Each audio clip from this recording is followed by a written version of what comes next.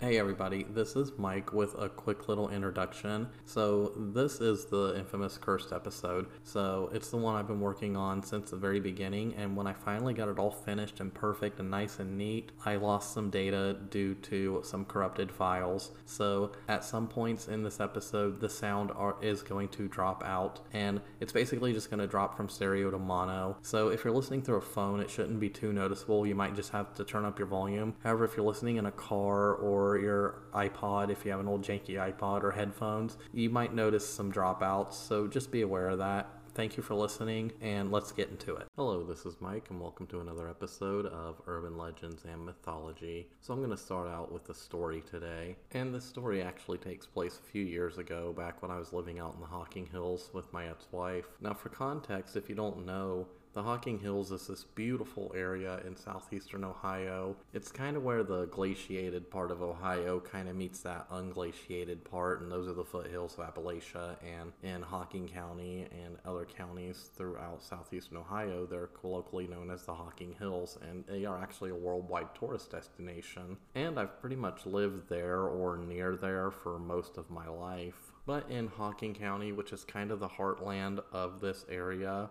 was where my ex-wife and I lived for a long time on this beautiful piece of property. Now, to say this was rural, it was pretty far out there, I had to commute 45 minutes every day to get to work on a good day. But, it was one of those deals I couldn't pass up. We essentially lived in the house for free because her parents owned the property, and that was just kind of their spare house. And what was cool about this house was, since it was kind of dead in the center of the property, we were completely surrounded by woods on all sides, so it was pretty awesome. And actually, the front of the house actually faced away from the front of the property. It faced towards the woods. So, my front yard was just 40 acres of woods, which just then butted up against the neighbor's back, I think 40 or 100 or how many acres they had. I never really figured that out. But I said all that because that's where the story takes place. So in front of the house there was this trailhead, and then it led down into a valley, and then up a hill, and then into another valley, and then on the top of the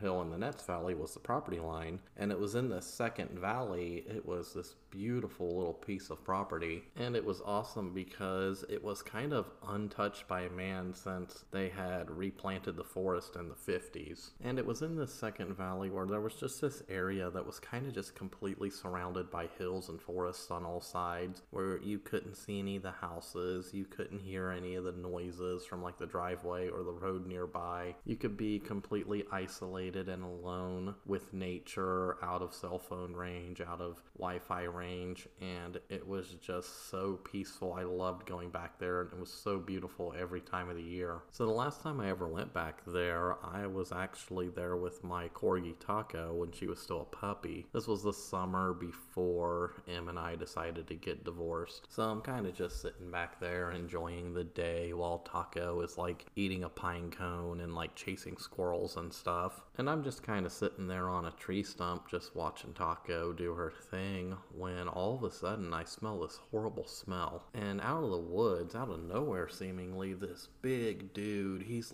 huge, he's 6-7 feet tall, and he looks like he's 400 pounds. He comes and he sits down next to me, and I'm so caught off guard that I don't even think to grab my 38, which I usually would take out there to kind of scare off coyote if one would get too close. So he sits down next to me, and that's when I realized this dude is completely covered in hair. And I'm still just kind of sitting there in a state of shock, kind of frozen. I'm like, who is this big giant hairy dude, and how did he get onto this property, and how did I not even notice him until he came and sat down next to me? And then suddenly he just kind of reaches across, grabs one of my beers, he grabs one of my delicious Brewdog Elvis Juice grapefruit infused IPAs, cracks it, and says, "Hey there, Mike. My name's Bigfoot, and nobody's ever going to believe this story. Yep, you've asked for it, and you've waited for it for 3 seasons, and it's finally here. The infamous Bigfoot episode." And maybe now that I'm doing this episode, y'all might go back and actually listen to some of that American Cryptids stuff, which y'all said you wanted, but none of you actually listened to. My Skunk Ape episode is one of my least listened to episodes, so I don't know what's going on with that. But here it is, Bigfoot. And just like always, let's start start at the beginning. So in 1974, there's this guy named Bob Chandler, and he lives kind of in that St. Louis area, and he was a former construction worker and an off-road enthusiast, and in 1975, he begins racing these pickup trucks. And he's racing, and they're racing in mud holes and on dirt tracks, and it's really awesome and fun. But doing this is really hard on the chassis and on the suspension of this old Ford F-250. It was actually a 1974 F-250. But at this time, there are no real shops around that can do the modifications to this truck and fix the damage that, he needs fixed. So he decides to take the matter into his own hands. So him and his wife, they open this custom four-wheel drive performance shop, and he starts modifying this Ford F-250. And by 1979, he replaces the entire underassembly of the truck with one from a military surplus top loader, which features four-wheel drive and four-wheel steering. And that F-250 goes on to be the legendary car-crushing machine known as Bigfoot, the first monster truck. And I know what you're saying, what the hell does this have to do with Bigfoot? Well, nothing. I just really wanted to tell that story because it's awesome. But okay, now let's start at the beginning. So Bigfoot. Bigfoot is this bipedal ape-like possible human-ape hybrid missing link type cryptid. He exists pretty much all over the world. However, he's most prevalent in northwestern America and northwestern Canada and even into parts of Alaska. And his story does go back as far as humanity itself. And it's in this murky pre-dawn of mankind where our story truly begins. So I'm actually going to start at around 100,000 years ago. And the reason I'm starting here is because it is around this time when modern man, Homo sapiens sapien, which is us, really starts emerging out of Africa.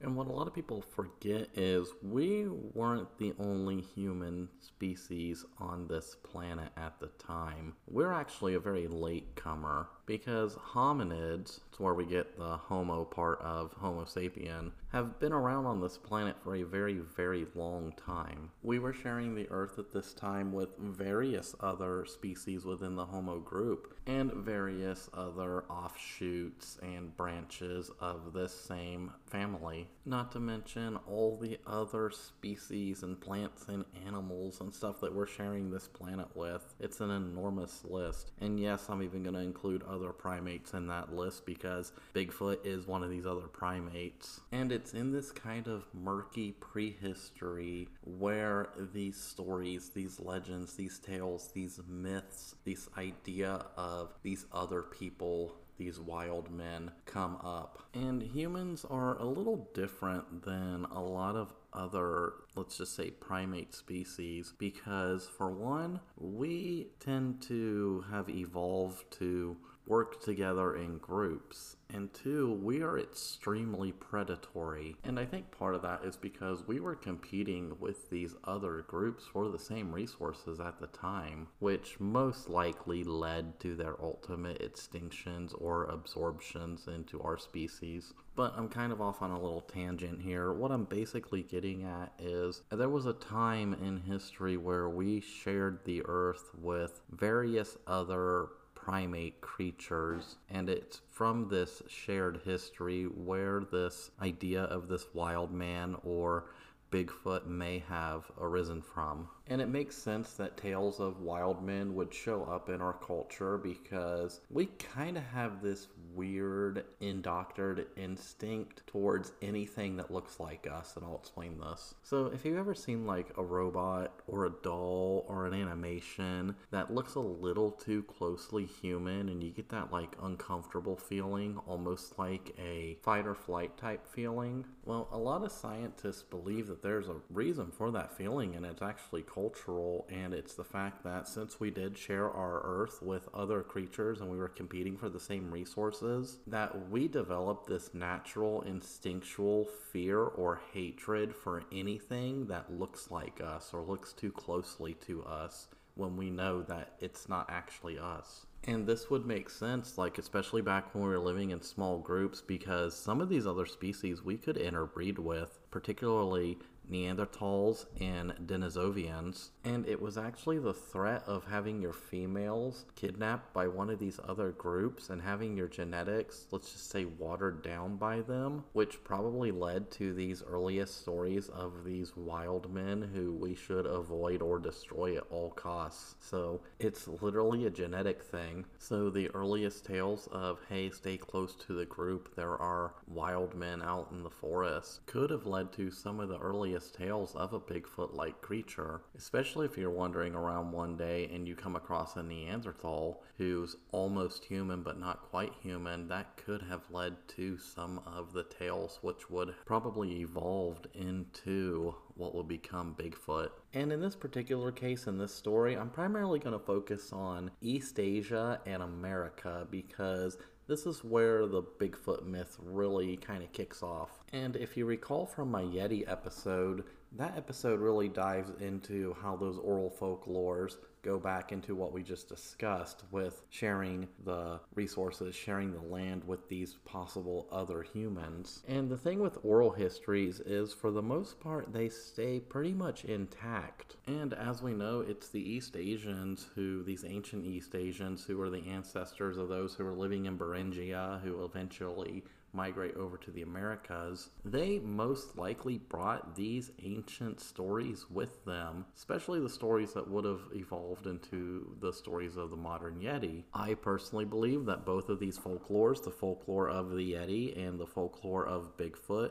have a common ancestral link. And that link probably stretches back almost 100,000 years. And I think that's where at least the oral history of the whole thing comes from today. And yeah, that's great. Oral history is fascinating and I love it because oral history is what gives us our modern folklore. But we're not here for that. We're here to actually talk about Bigfoot from a cryptozoological standpoint. However, I wanted to get the folklore and the oral history part of it out of the way first so I can deep dive into the subject at hand. So let's just ask a very general question. What is Bigfoot? Well, a lot of people will tell you that Bigfoot is the missing link. He's the ape man. And yeah, that's the very dumbed down, unscientific version of it if you don't understand how, evolution works. And there's a lot of debate back and forth whether or not he would fit in with Homo or if he would fit in more with like gorilla or some other form of large ape, because while yes, we are closely related, we're not that closely related. So for all you people out there who dispute evolution because you think that it says that your ancestor came from a chimp or a gorilla or whatever,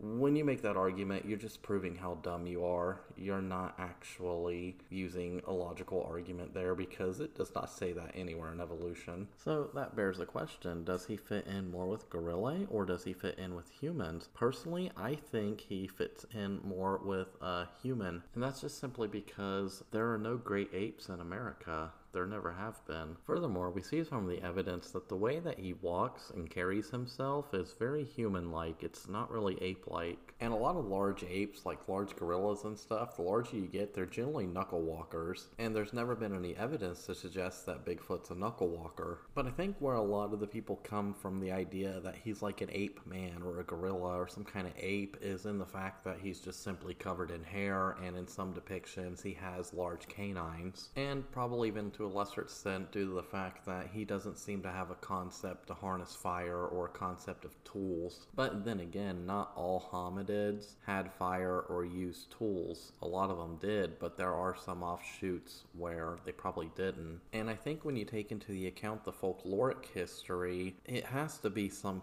kind of human offshoot. Because simply being covered in hair or being really tall doesn't just necessarily make you an ape. You could still be a human or an offshoot of a human and be really tall and have a ton of hair. I mean, have you ever met a wook or just like a hobo who's like never shaved? Like, those people are covered in hair. So I'm convinced that Bigfoot is some kind of offshoot of human, some kind of human variant, and I'll stand by that just because I don't see any ape-like evidence to suggest that he's from like gorilla or whatever chimpanzee is called or any of the other great apes. So most common depictions of Bigfoot describe him as being roughly 1.8 to 2.7 meters, or in freedom units here in the United States, 6 to 9 feet, with the some as tall as 3 to 4.6 meters or 10 to 15 feet. However, the 6 to 7 foot variant seems to be the most common.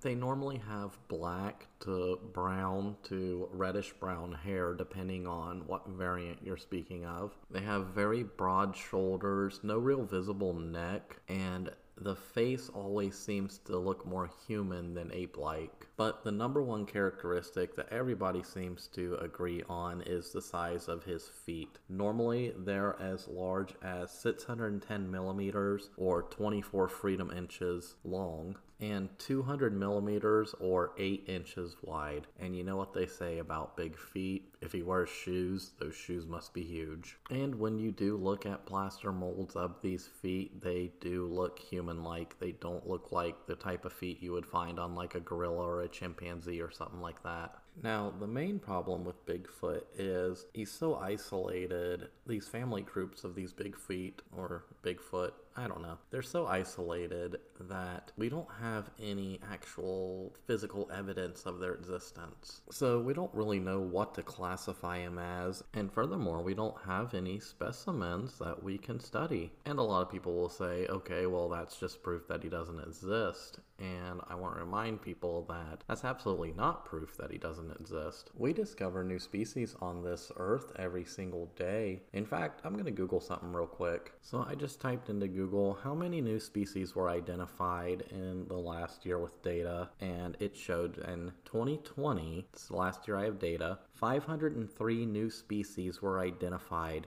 including a monkey species. The monkey species found was found on the extinct Mount Popa volcano in Myanmar, or Burma for us Americans, and it's called the Popa langur. There are only about 200 to maybe 260 left in the wild, but there's a whole monkey species right there that nobody had previously ever heard of or classified, found in a well-known area. And also in 2020 alone, as well as 70 species of bees and wasps were identified, 51 new species of snails, 9 new species of moths, 6 new species of centipedes, 9 flatworms, 1 butterfly, and a crested lizard from Borneo, as well as 2 new species of snakes. And that doesn't even get into all the new fossil species that were discovered that year. And that's just 1 year. So no, when a scientist says that it doesn't exist because we don't have any physical evidence of it, that doesn't necessarily mean that it doesn't exist. It just means we don't have any necessary evidence to show that it exists. Because as I said before, this world is vast and mysterious, and there are plenty of places that humans still have not stepped foot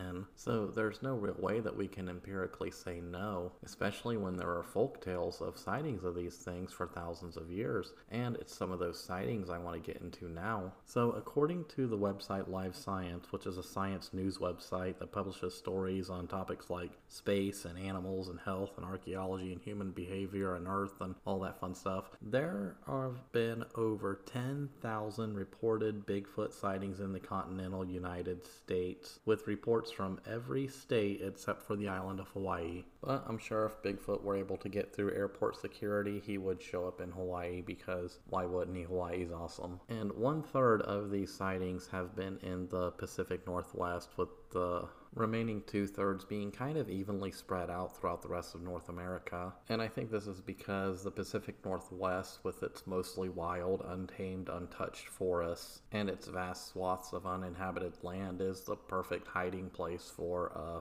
family group of Bigfoots to be hanging out. But for our first little tale, we're going to go to the Thule River Indian Reservation in California. There was a tribe there called the Yokuts, and at a site called Painted Rock, they actually depicted a group of Bigfoot called the Family. The local tribespeople called the largest of the glyphs Hairy Man, and these glyphs are estimated to be between 500 and 1,000 years old. And moving forward in time, we get into the 16th century when the Mexicans were kind of conquering, kind of north of the Rio Grande, and they would tell tales of Los Vigilantes Oscuros, also known as Dark Watchers. They were large creatures which are alleged to stalk their camps at night, and they kind of have a folkloric commonality with a lot of these kind of native Bigfoot myths that were in the area. And even further north around the Great Lakes area where the Iroquois were, they actually tell tale of an aggressive hair-covered giant with rock-hard skin known as the Otnuyarha, or Stone Giant. And even the infamous Theodore Roosevelt, who would later go on to be the President of the United States, one of our greatest presidents of all time, and I should actually do an episode on him just because he is an awesome man filled with legend. He actually writes in his 1893 book, The Wilderness Hunter, of a story he was told by an elderly mountain man named Bonham. So Bonham was out beaver trapping with this companion of his, and they were being stalked by a, quote, foul-smelling bipedal creature who ransacked their beaver trapping camp, stalked him, and eventually became hostile. It eventually ended up breaking his companion's neck and then runs off to the forest. And, he's telling the story to Teddy Roosevelt when they're kind of hanging out on one of Teddy's famous out west trips. And Teddy, at first, he says, well, he's of German ancestry, and for some reason that myth is in their culture and kind of discounts it. However, Teddy would go on to have his own Bigfoot encounter. So he's on one of his famous out west big game hunting trips. He liked to go out and hunt bison and whatever other big giant animals live out west. I don't actually know. Jackalopes. We'll say jackalopes. So he's out and he's jackalope hunting with all these guys, and there's this little shack nearby, and one night they awake to this, there's this banging on the side of the cabin, and they're looking around and they're like, what could it be? What could it be? And the banging keeps coming, and they look out and they see these big giant hairy dudes 7-8 feet tall, and they're hurling rocks at this cabin, and they're hooting and hollering and trashing the campsite and just going on like crazy. And this goes on all night, but luckily Teddy and his other guys, they just kind of hunkered down in the cabin and had a very sleepless night that night. But old Teddy, he's one of the toughest dudes ever, so he's just unscathed about it, and he's like, well, that was interesting, I'm gonna write that down. This was one tough dude. This is the guy who kept football from being outlawed in the early days, where they actually met at the White House because football before, in the early days, you weren't allowed to do a forward pass. You could only do laterals. It was basically like a straight rushing game. It was a lot like rugby in a way. However, they were going to outlaw it because it was being played on these college campuses by people at Yale and Harvard and OU, where I went to. They were starting it out, and people were dying on the field from head injuries mostly. So there was these groups who wanted to ban football, and Teddy Roosevelt and all the football players and stuff, they were like, well, no, we're not going to ban it. We're just going to modify it to make it a little safer. And they introduced the forward pass. Now, a lot of people at the time said, well, you can't introduce the forward pass. You're going to ruin football. What are you doing? And he's like, do you want football or don't you? Because football's awesome. What are you going to do? Watch fucking baseball? Baseball's boring. But yeah, that was Teddy Roosevelt. He was awesome.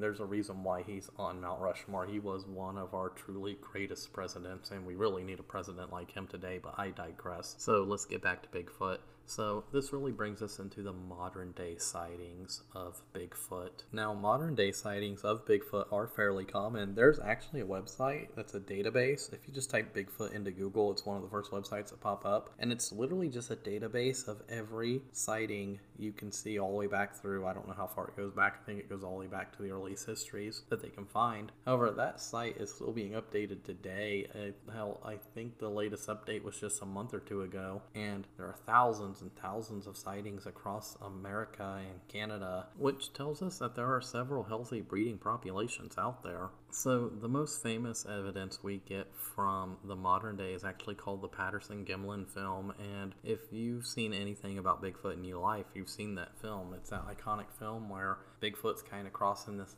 creek, and she kind of looks back and glances and then kind of walks off into the woods. And yes, I did say she. This Bigfoot was thought to be a female. And the reason why this film is so famous is because no matter how many people have attempted to debunk it, it has never been debunked. And for context right now, I'm going to go through every detail about this film and explain to you exactly why it's never been debunked. So, to put it bluntly, the Patterson-Gimlin film is an American short motion picture of an unidentified subject that the filmmakers have said was Bigfoot. The footage was shot in 1967 in Northern California and has since then been subjected to many attempts to authenticate or debunk it. So, to get an idea of where we're at in the world right now, I'm going to give you the exact point on the planet Earth where this encounter took place. This iconic footage was filmed alongside Bluff Creek, which is a tributary of the Klamath River, about 25 logging road miles or 40 kilometers northwest of Orleans, California, in Del Norte County on the Six Rivers National Forest. The site is roughly 38 miles or 60 kilometers south of Oregon and 18 freedoms or 30 kilometers east of the Pacific Ocean. And at the time, it was kind of this dried up creek bed in the middle of nowhere that was great for riding horses around or whatever. Now, the film itself was on Kodachrome 2 film, and it was filmed on a Cine Kodak K100 camera, and it had a variable speed. It could go from 16 up to 64 frames per second. This was a 16 millimeter camera, so that was kind of the default. However, and this is very important, it actually, at the 16 little notch, it actually went at 18 frames per second. This comes up later. Additionally, the film is 23.85 feet or 7.27 meters long, preceded by 76.15 feet or 23.21 meters of horseback footage, has 954 frames, and runs at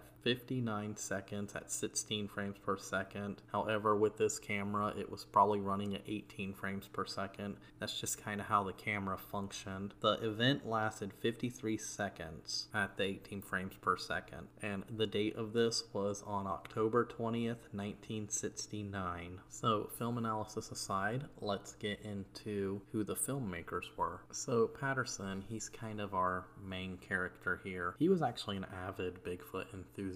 He became interested in Bigfoot in 1959, and he actually went on to write a book about Bigfoot, and he was wanting to create kind of like a little pseudo documentary or docudrama about Bigfoot. It was essentially going to be like a cowboy movie about some cowboys who were being led by an old miner and a wise Indian tracker to find Bigfoot, and that's basically the story. It's pretty simple, which is kind of why he had this camera. He was kind of an amateur filmmaker, and when I say amateur, he was an amateur at best. He didn't really have those honed in skills of editing and script writing and costume design and everything that goes into creating a film, kind of much like how I'm an amateur podcaster. But hey, we all start somewhere, right? Now, I mention this because a lot of people point to the fact that, okay, he's a Bigfoot enthusiast. He wrote a book about Bigfoot at his own expense. He lectures about Bigfoot, and he's kind of making this amateur film about Bigfoot. So they say, of course he's going to find Bigfoot out in the wild. It's obviously fake. But that isn't quite true when you look at the evidence and stack it up, which we'll get into. For one, he's such an amateur filmmaker, he doesn't know how to fake the footage. His whole idea of the Bigfoot thing was to go to a prop house in Hollywood and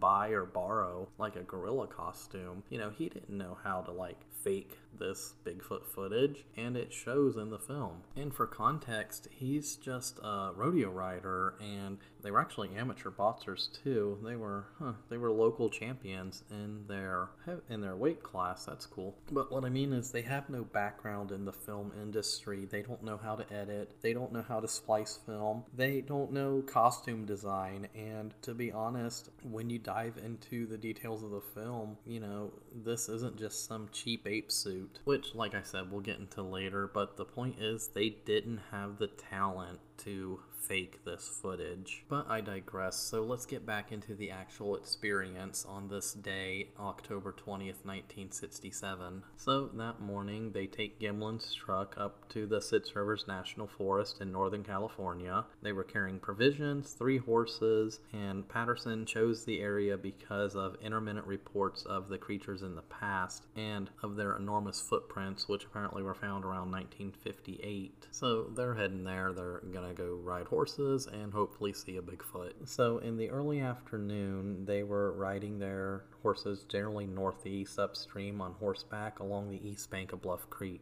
And at some time between 1:15 and 1:40, they came to an overturned tree with a large root system at the turn of the creek, almost as high as a room. When they rounded it, there was a log jam, a crow's nest left over from the flood of '64, and when they spotted the figure behind it nearly simultaneously simultaneously, it was either crouched beside the creek to their left or standing there on the opposite bank. Gimlin himself described it as in a mild state of shock. Now, Patterson initially estimated its height to be at least somewhere between 6 foot 6 inches to 7 feet, or 1.9 to 2.1 meters, and later raised his estimate to about 7 feet 6 inches to 2.29 meters. Gimlin's estimate was also about 6 foot 6, somewhere in there. And then we get to the film itself. The film itself shows what Patterson and Gimlin claimed was a large, hairy, bipedal ape-like figure with short silvery brown or dark reddish hair covering most of the body, including its prominent breasts. So it was a female. And a lot of people today will say that that Bigfoot was a female, which was probably why it wasn't really aggressive. That's just a hypothesis though. So Patterson estimated he was about 25 feet away from the creature at its closest, and he said that his horse reared upon sensing the figure. He spent about 20 seconds trying to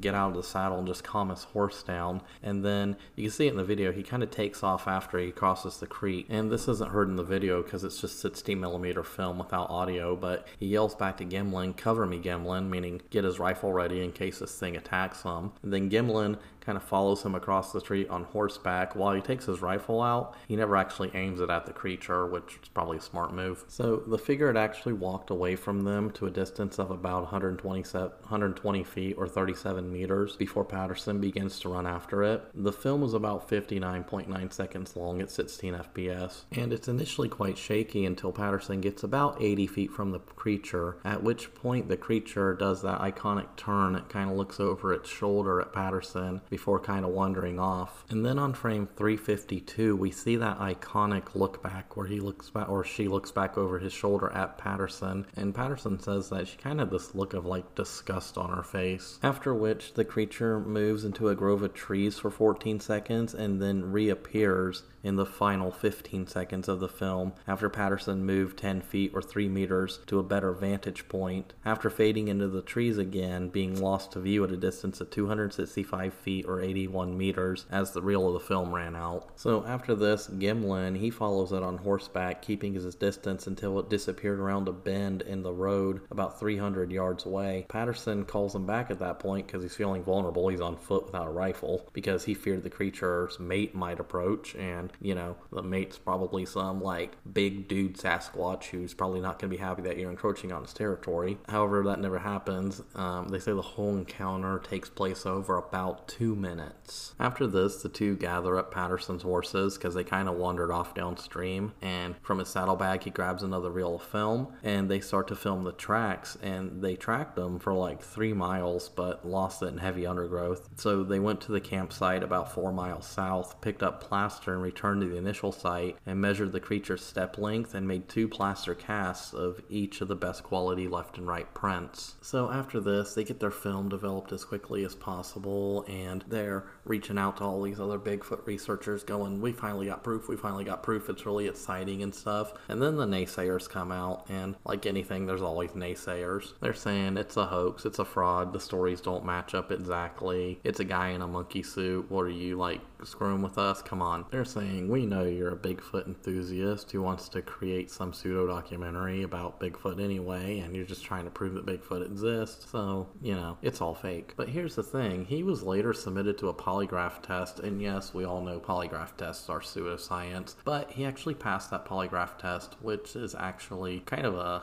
feather in his cap, because while they are pseudoscience and polygraph results are inadmissible in court, I can go into a whole thing about polygraphs, but they're kind of hard to beat, to be honest. And he maintained to his dying day, and I think it was the 70s, that he did not fake that footage or hoax that footage. And I don't believe he did because, like I said, for one, he's an amateur filmmaker at best. He has no knowledge of how to hoax something like that. And two, that film has been scrutinized for over 40 years now, and I'm going to get into that scrutiny now because the scrutiny tells me that there's no way they faked this film. Now, first we have to discuss the film speed, and And these cameras that he was using, it was a Kodak K100 camera, and it had a dial going from 16, 24, 32, 48, and 64 frames per second. And this is kind of important because a primatologist who viewed this film claimed that if the movie was filmed at a 24 frame rate, then the creature's walk cannot be distinguished from a normal human. But if it was filmed at the 16 frame rate, there were a number of important respects in which it's quite unlike a man's gait. And to be honest, a lot of people argue, was it filmed at 16 frames per second or 24 frames per second? Because there are people in the 24 frames per second camp and people in the 16 frames per second camp. And depending on that camp, you can discern whether or not this creature is human or not. And a lot of people in that 24 FPS camp think that it's just a guy in a monkey suit. But here's the problem with that hypothesis. You can clearly tell it's not a guy in a monkey suit because this has been studied by visual effects artists from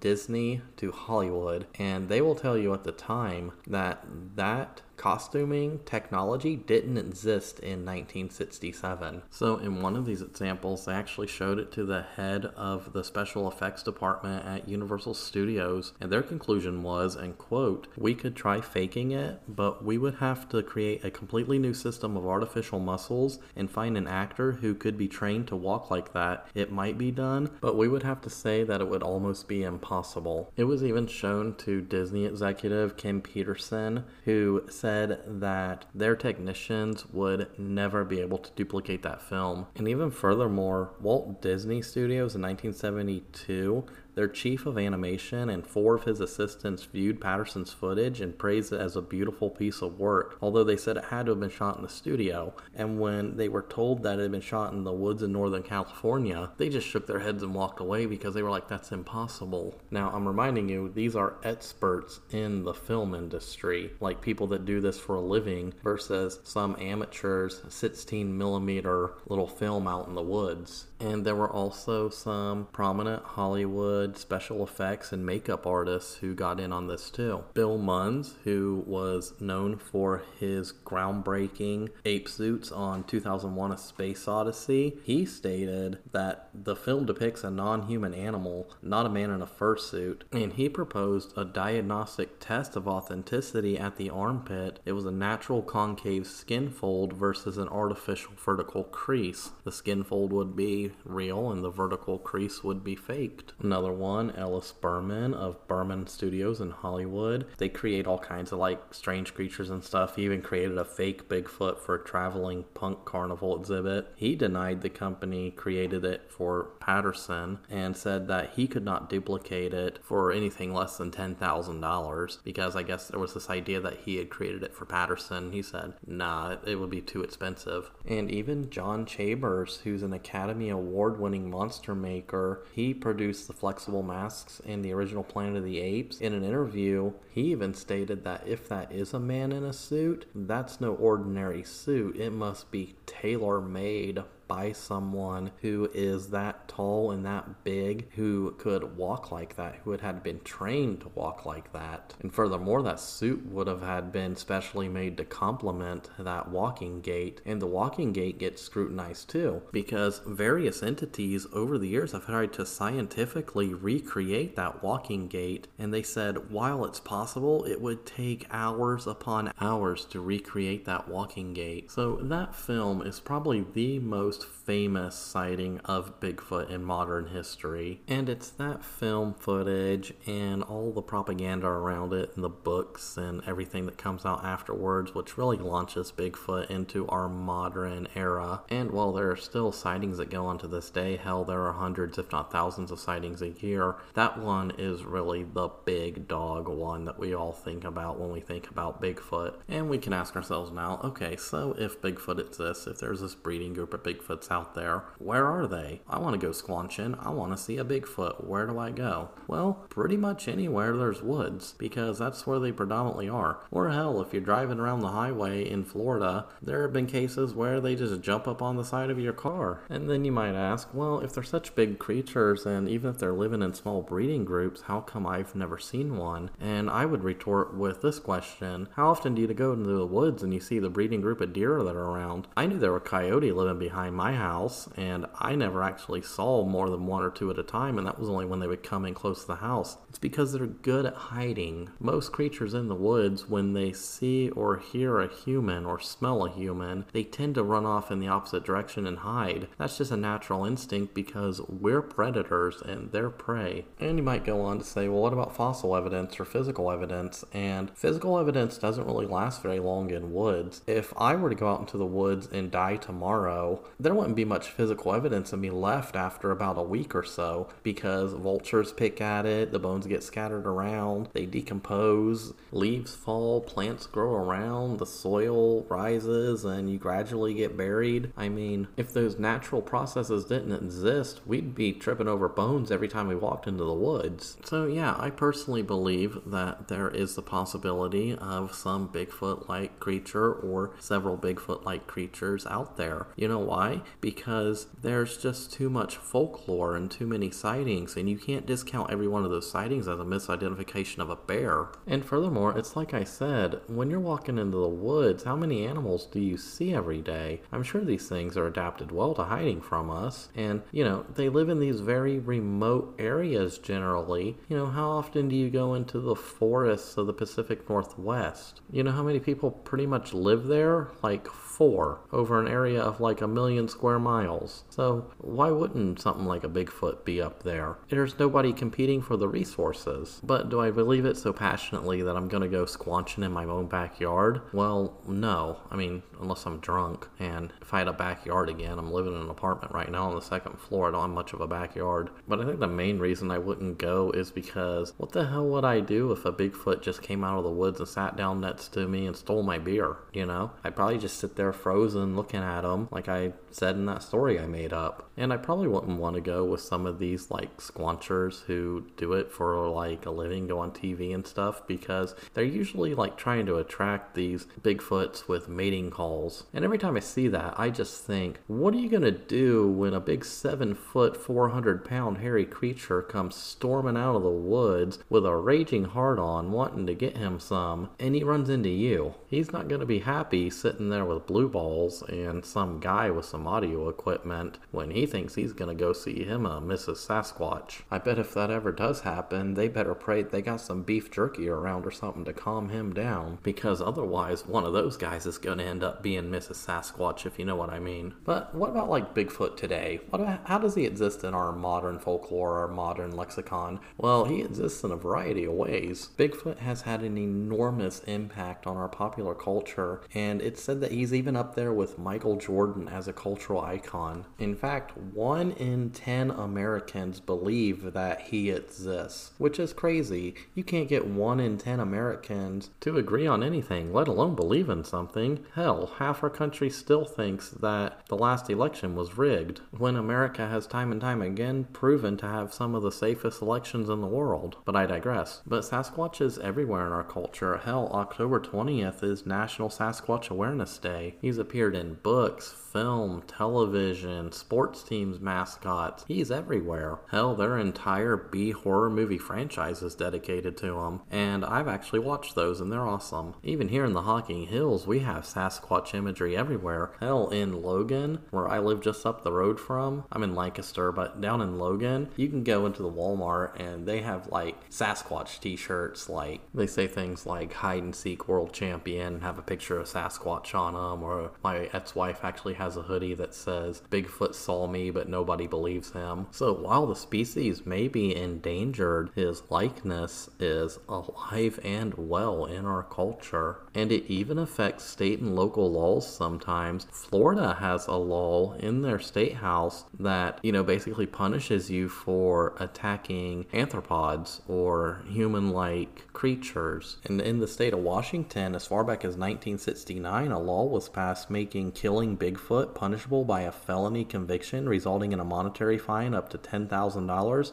or 5 years imprisonment. And there are even places around the United States that are considered Sasquatch or Bigfoot refuges, and you cannot hunt them there. Except in Oklahoma, in 2021, a representative named Justin Humphrey, he proposed an official Bigfoot hunting season in Oklahoma and indicated that the Wildlife Commission would regulate permits and the state would offer a $3 million bounty if such a creature was captured alive and unharmed. So who wants to go to Oklahoma and make $3 million on a drunken squanching trip? Because I'm in. But what is it about Bigfoot that fascinates us today? What took it from being an ancient folkloric tale to being ridiculed as something out there that only weirdos believe in, to being such a cultural icon? I personally think it has something to do with human nature and that desire to find something that is human, that we share our planet with, that isn't quite human. And I think that falls into the same realm as to why we seek out alien life. We want to know that we're not alone in this universe, and we want to know that we're not alone on this planet, because cycling back to the beginning, back when we were first evolving as a species, we weren't alone on this planet. There were other human variants on this planet, and we essentially outcompeted them, out-evolved them, outbred them. You know, we won, and we became the sole inhabitor at the top of this hierarchy. And I think something deep inside us kind of yearns for that, like a return to that. You know,